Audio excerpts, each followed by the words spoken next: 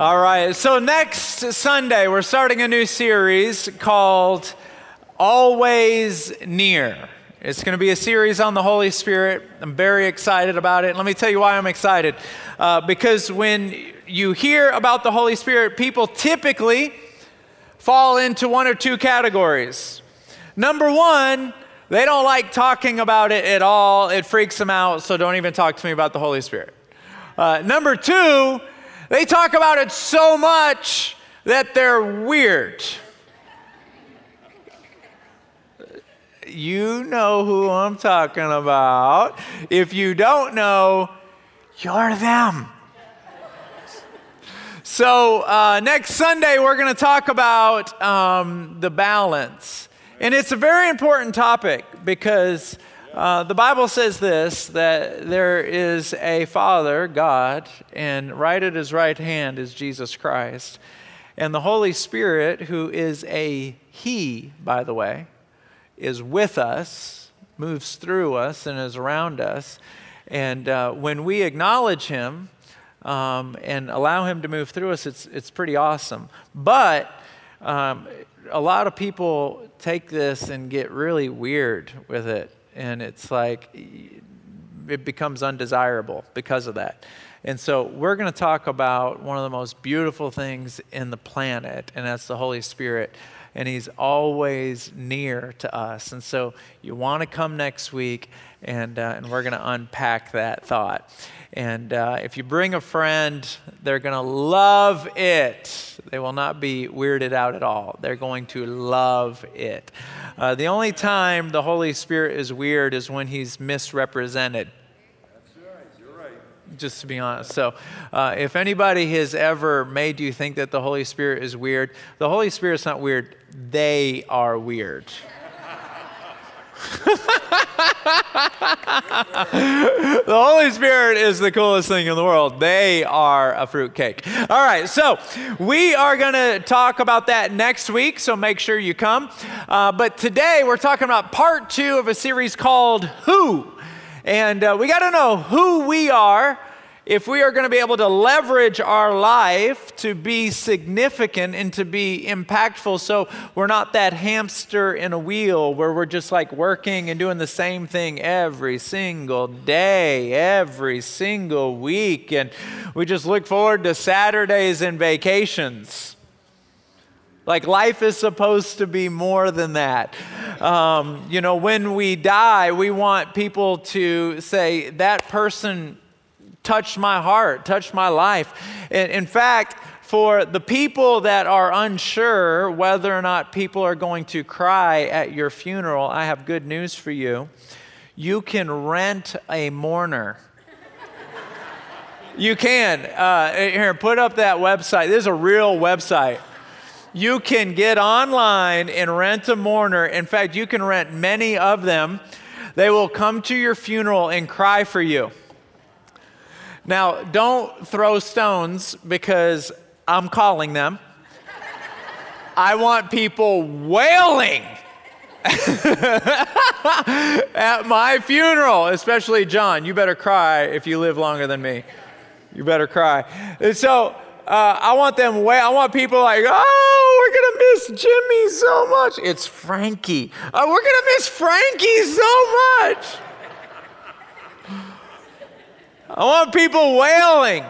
But if we live our life right, not only will people miss us, but when we get to heaven, people will be celebrating us. And that's how we want to live our life.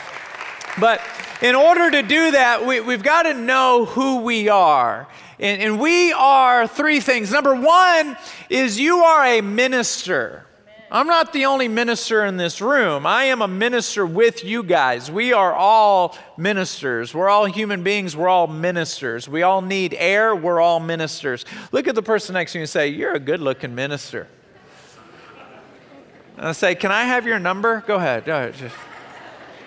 Hey, we're just trying to take care of the single people, all right? We've all been single before.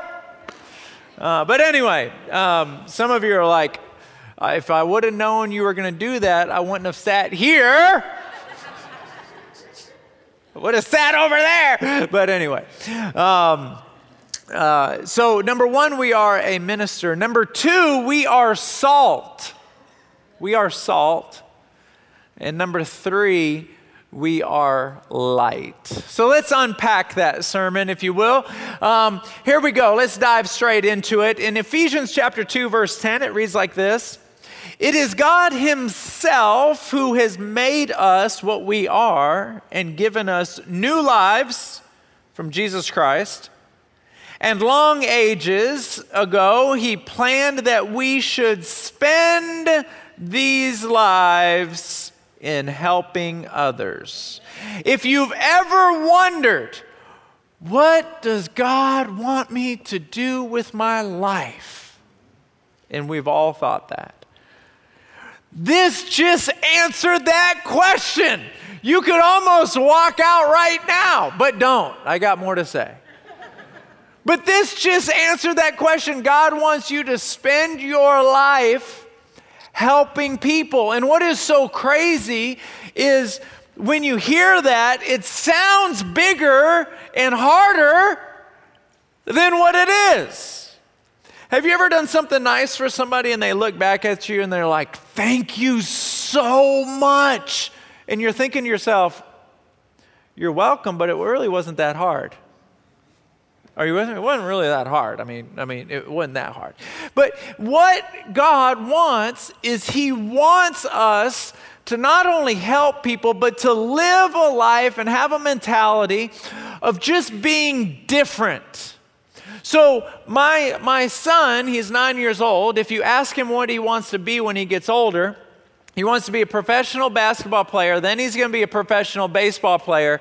And then after that, he might want to be a preacher. Like if I'm totally bored, then I'll be a preacher. If you were to ask God, or if my son were to ask God, what do you want me to be? God would look at you and say, I want you to be different. One of the most famous messages that Jesus ever preached was a message called the Sermon on the Mount. Raise your hand if you've heard of it. The theme of the whole sermon is be different. Watch, I'm going to pull about 5 sentences out of that sermon, okay? It's in chapter 6 in the book of Matthew, and I'm just going to pull about 5 verses out. Watch this. Actually, it's chapter 5 of the book of Matthew. So verse 21, it says this, you have heard, but I say to you. Now in verse 27, you have heard, but I say to you. Watch this. In verse 33, again, you have heard, but I say to you. In other words, you are hearing what other people are doing and what other people are telling you to do, but what I'm telling you to do. Do you see what he's doing here? He's drawing a contrast. I want you to be different. Now watch this. In verse 43, he says it again. You have heard, but I'm telling you. In Matthew 6, verse 8, he says this. Therefore, then he just says it just in case somebody missed it. He says it like this. In Matthew chapter 6, verse 8. Therefore, do not be like them. Like, if you didn't get it the first 5 times, what I'm trying to tell you is I want you to be different. And if I had time, I would show you all the places where these scriptures say what I'm about to tell you. But for the sake of time, I'm just going to tell you how he outlines being different. Being different means that you give to people who are in need. That is different. It is different to be a person who is praying all the time. I say it often. Smith Wigglesworth was the one that said it originally. He said, I don't always pray an hour a day, but I never let an hour go by without praying. So you just say a sentence here, a sentence there, 4 sentences here, 20 sentences there, and then everything you're doing it with the Lord. For instance, I was cleaning my dishes the other day, our dishes, and most spoons and knives and forks just need to go under the water and then in the dishwasher, right? Just under the water and in the dishwasher. But every once in a while, you pick up a spoon that you got to kind of pick at. Right? It's got that piece of food on there that you just got to get your fingernail and just, yeah. You're looking at me like you've never done this. You know good and well. You just scrape and it's in those moments where you say, God, do you see how I'm picking this dirt off? If there's any dirt in my life, I want you to just pick it off just like this. You just make everything a prayer. You're driving down the road, you pass a car, look in the rearview mirror, and if there's a relationship in your life that's hurting you or causing you stress, like a boss or a work associate or a close friend, you just say, God, the way that car is in my rearview mirror, I want you to put that relationship in my rearview mirror. Yeah. You just pray about everything. And just as an aside, there are divine connections where God says, I want you and you to be friends. Amen. And then there's also divine disconnections where God says, look, both of you are going to heaven. I just don't want you hanging out here on earth. You're not good for each other. I want you over here. Does anyone know what I'm talking about? Those are divine disconnections. Hey, you're cool, but you're not good for me. I'll see you in heaven. We'll hang out in heaven. But if we hang out right now, neither one of us might make it. Right? Those are divine disconnections. And so basically what we're saying here is we're backing up and we're saying, okay, we need to be different because you can't make a difference if you're not different. All right, let that just sink in. To say, okay, I want my life to be made up being a minister. What is a minister? A minister is nothing more or nothing less than a person who meets another person's need. In fact, I looked up the word minister, and the example they gave was a doctor ministers to the needs of the sick. So you are called to be a minister, to help people. And there were times in the Bible where Jesus wasn't the one helping people. The people were helping him. He was the one being ministered to. I'll give you an example. Jesus used to go through this one particular town all the time. And his friends, Martha and Mary and Lazarus, said, Jesus, you're always coming through here, and why don't you just stay with us instead of trying to get a room at the motel at the inn? I mean, they didn't have room for you the first time. Why don't you just stay with us? And he would come in and they would feed him and they would take care of him. There was a guy named Elijah in the Old Testament. He was starving because there was a famine in the land, and a widow fed him. She was greatly blessed for it, but it wasn't the preacher that was doing the ministering. It was the person that is normally being ministered to. It's inverted. Are you with me? There was a couple, I want to make sure I pronounce the city right. There was a couple, let me see where it's, yes, in Shunem. There's a couple in Shunem in the Bible. The husband and wife saw Elisha and said, look, Elisha, you keep walking through. We're going to build you a suite. We're going to build you a room so that when you come through, you can hang out here and we'll feed you. So there's time and time again where it's not the preacher that's doing the ministering. It's inverted. In fact, my job description in the Bible reads like this: to equip the saints for the work of the ministry. So it's you guys that meet needs for people. You are a minister, and a good one too.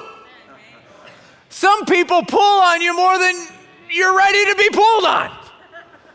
But you are a minister, and when you back up and you say, okay, God, what is it that you want me to do with my life? Don't let your compass get you off track.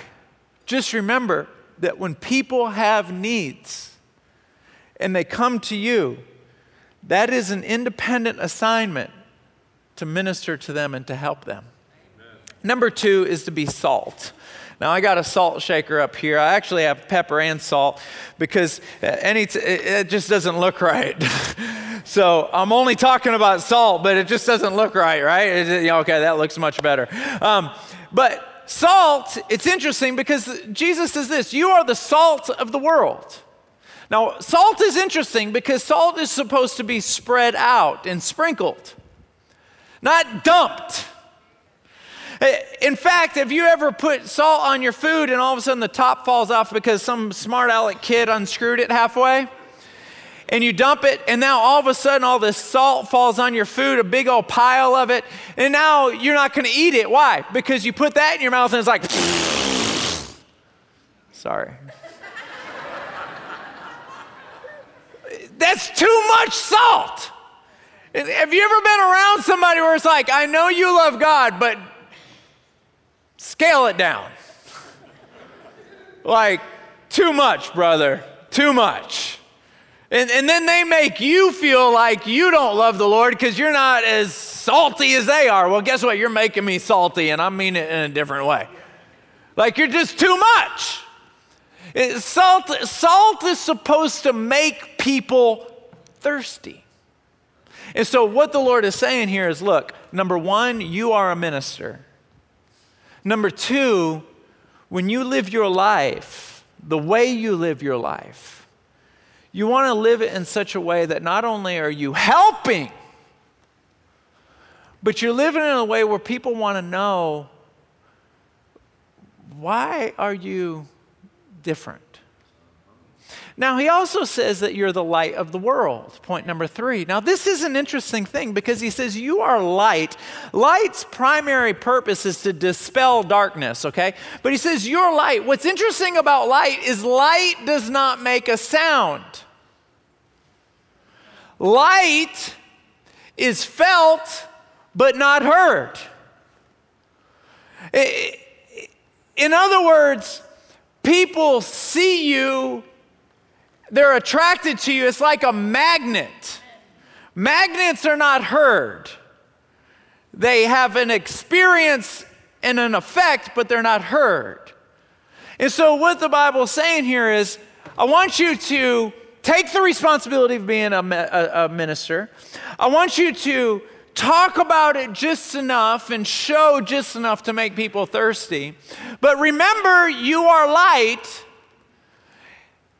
It's not about what you're saying. In fact, it's better if you don't say much. Amen. See, we have different scales in the church sometimes than God does.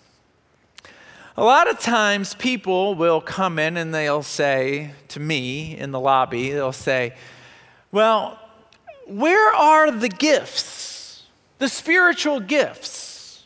I want to know where the gifts are at because the Holy Spirit distributes gifts to his children. But what's interesting is that Jesus doesn't show up going, where are the gifts? He doesn't do that. He says it like this. Where's your fruit? Because gifts, you didn't do anything to get that gift. Watch this. I got a pen here. John, come on up here. Now this is my favorite pen. I love this pen. I love this pen. It's a nice pen, right? It's a nice pen. Love this pen. In fact, everywhere I go, I bring my keys, wallet, phone, and pen. Just love this pen. I know it's silly, but leave me alone, okay? It's saying, John is a sweet pen. I'm going to give it to you. Now, he can't brag about that gift. He didn't do anything I gave it to him. So when God looks at John, he doesn't say, let's talk about your gifts. Because he didn't do anything to get them. What he does look at John and say, I'm going to judge you not by your gifts. I'm not going to judge you by your gifts. I gave you the gift.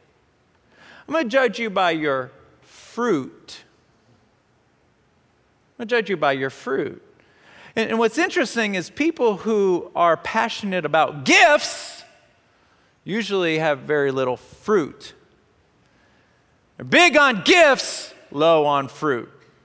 And you look at their life and you go, what about your life is attractive? I mean, I don't see anything about your life that's attractive. I mean, nothing, zero. But you want to talk about gifts. That's interesting. Fruit is cultivated. You got to cultivate it. And if you don't cultivate it, you don't have it. Love, joy, peace, patience, kindness, goodness, gentleness, long-suffering, self-control. This has to be cultivated. People don't like the law of process. You have to develop fruit. Gifts, you just go, oh, thank you, God. And then you walk around and go, I got a gift. Where's your gift? Where's your gift? I got a gift. I thought, oh, where's your gift? I want to use my gift right now.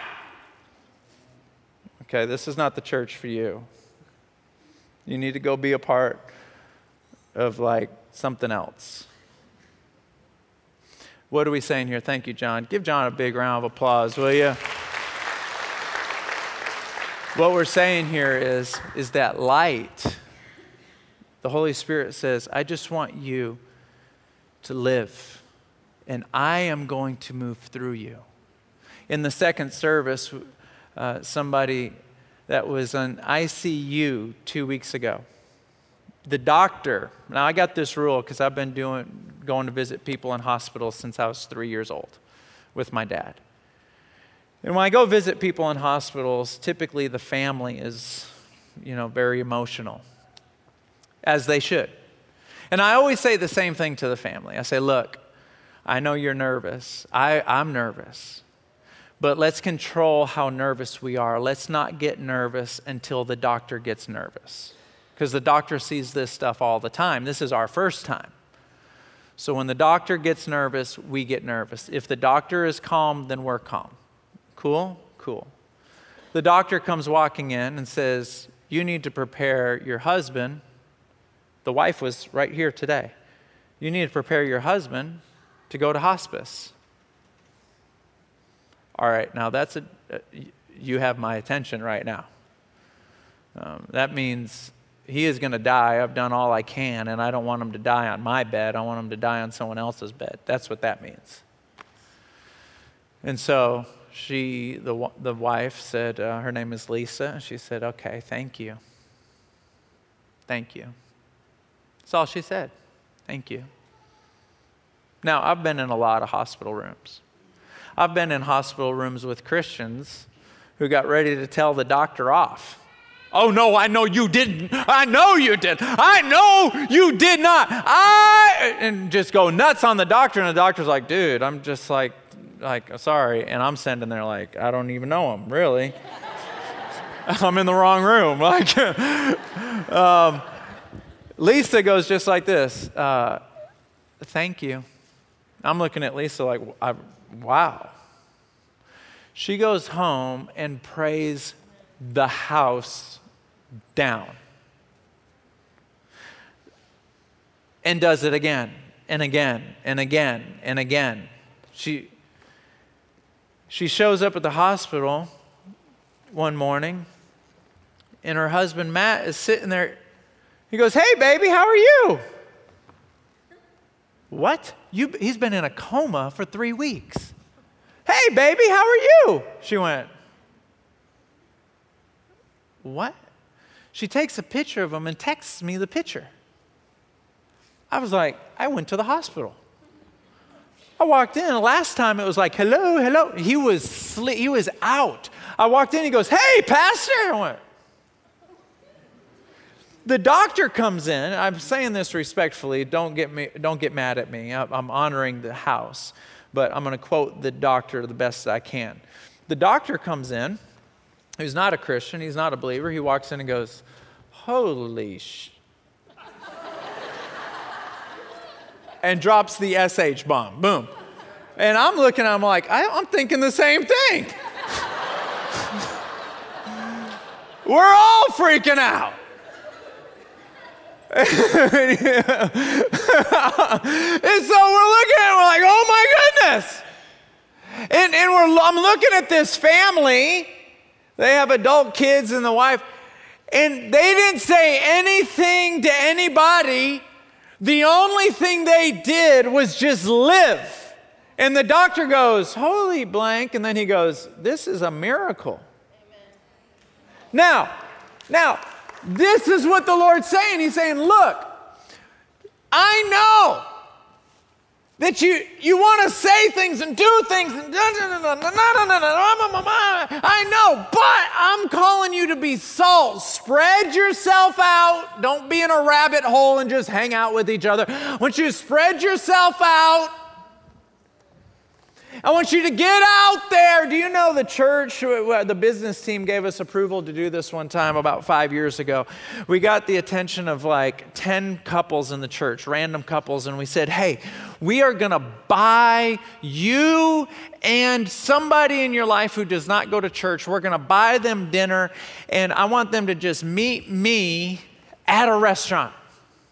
Instead of meeting me at a church, meet them at a restaurant. Just tell them, hey, my pastor wants to take us out to eat. It's free. And they were all like, oh, this is a great idea. Until they realized they did not know anybody who didn't go to church. So they couldn't invite anybody to the dinner. It's like, wow. So you got all of your friends go to Celebration? Except for about 4, and they go to that church down there.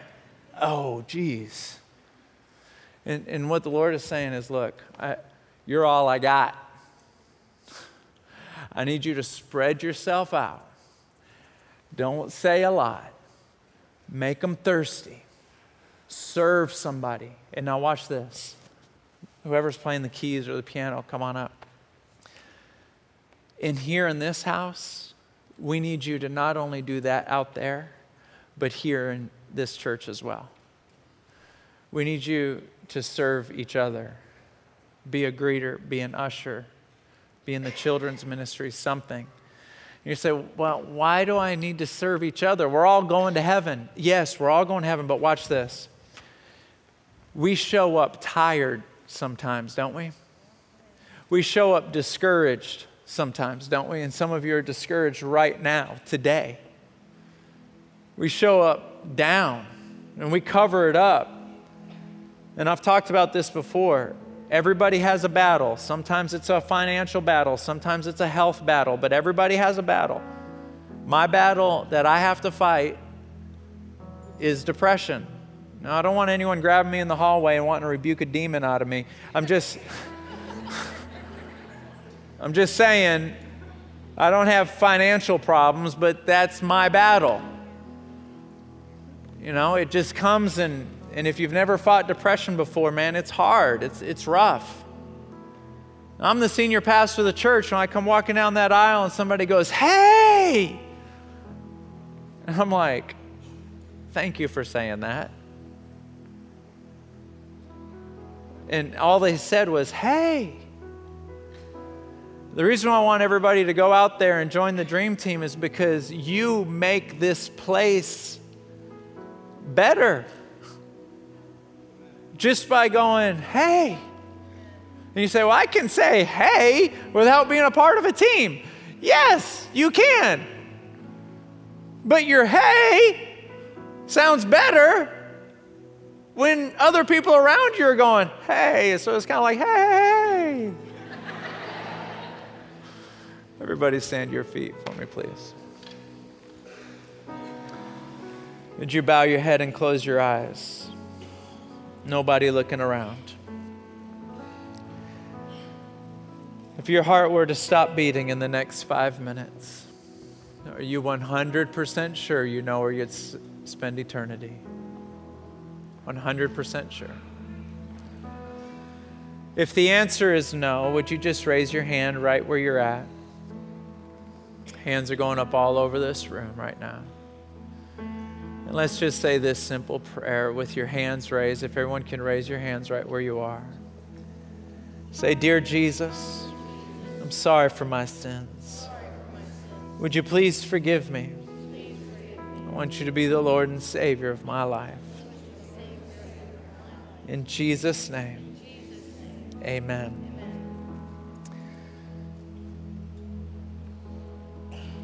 We're going to do something a little bit different. Usually I bring prayer partners down at this time, but I'm not going to this time. This time I'm just going to say that the altars are open if you'd like to come down and pray alone. Nobody will bother you. You can just spend some time at the altar praying. And if you don't come down, let me pray a blessing over you. This is a blessing for everyone, but don't feel like you have to come down. May the Lord bless you. May He keep you. May His face shine down upon you. May His countenance be lifted up on you and deliver you. May the grace and peace of God be with you all the days of your life. In Jesus' name, amen.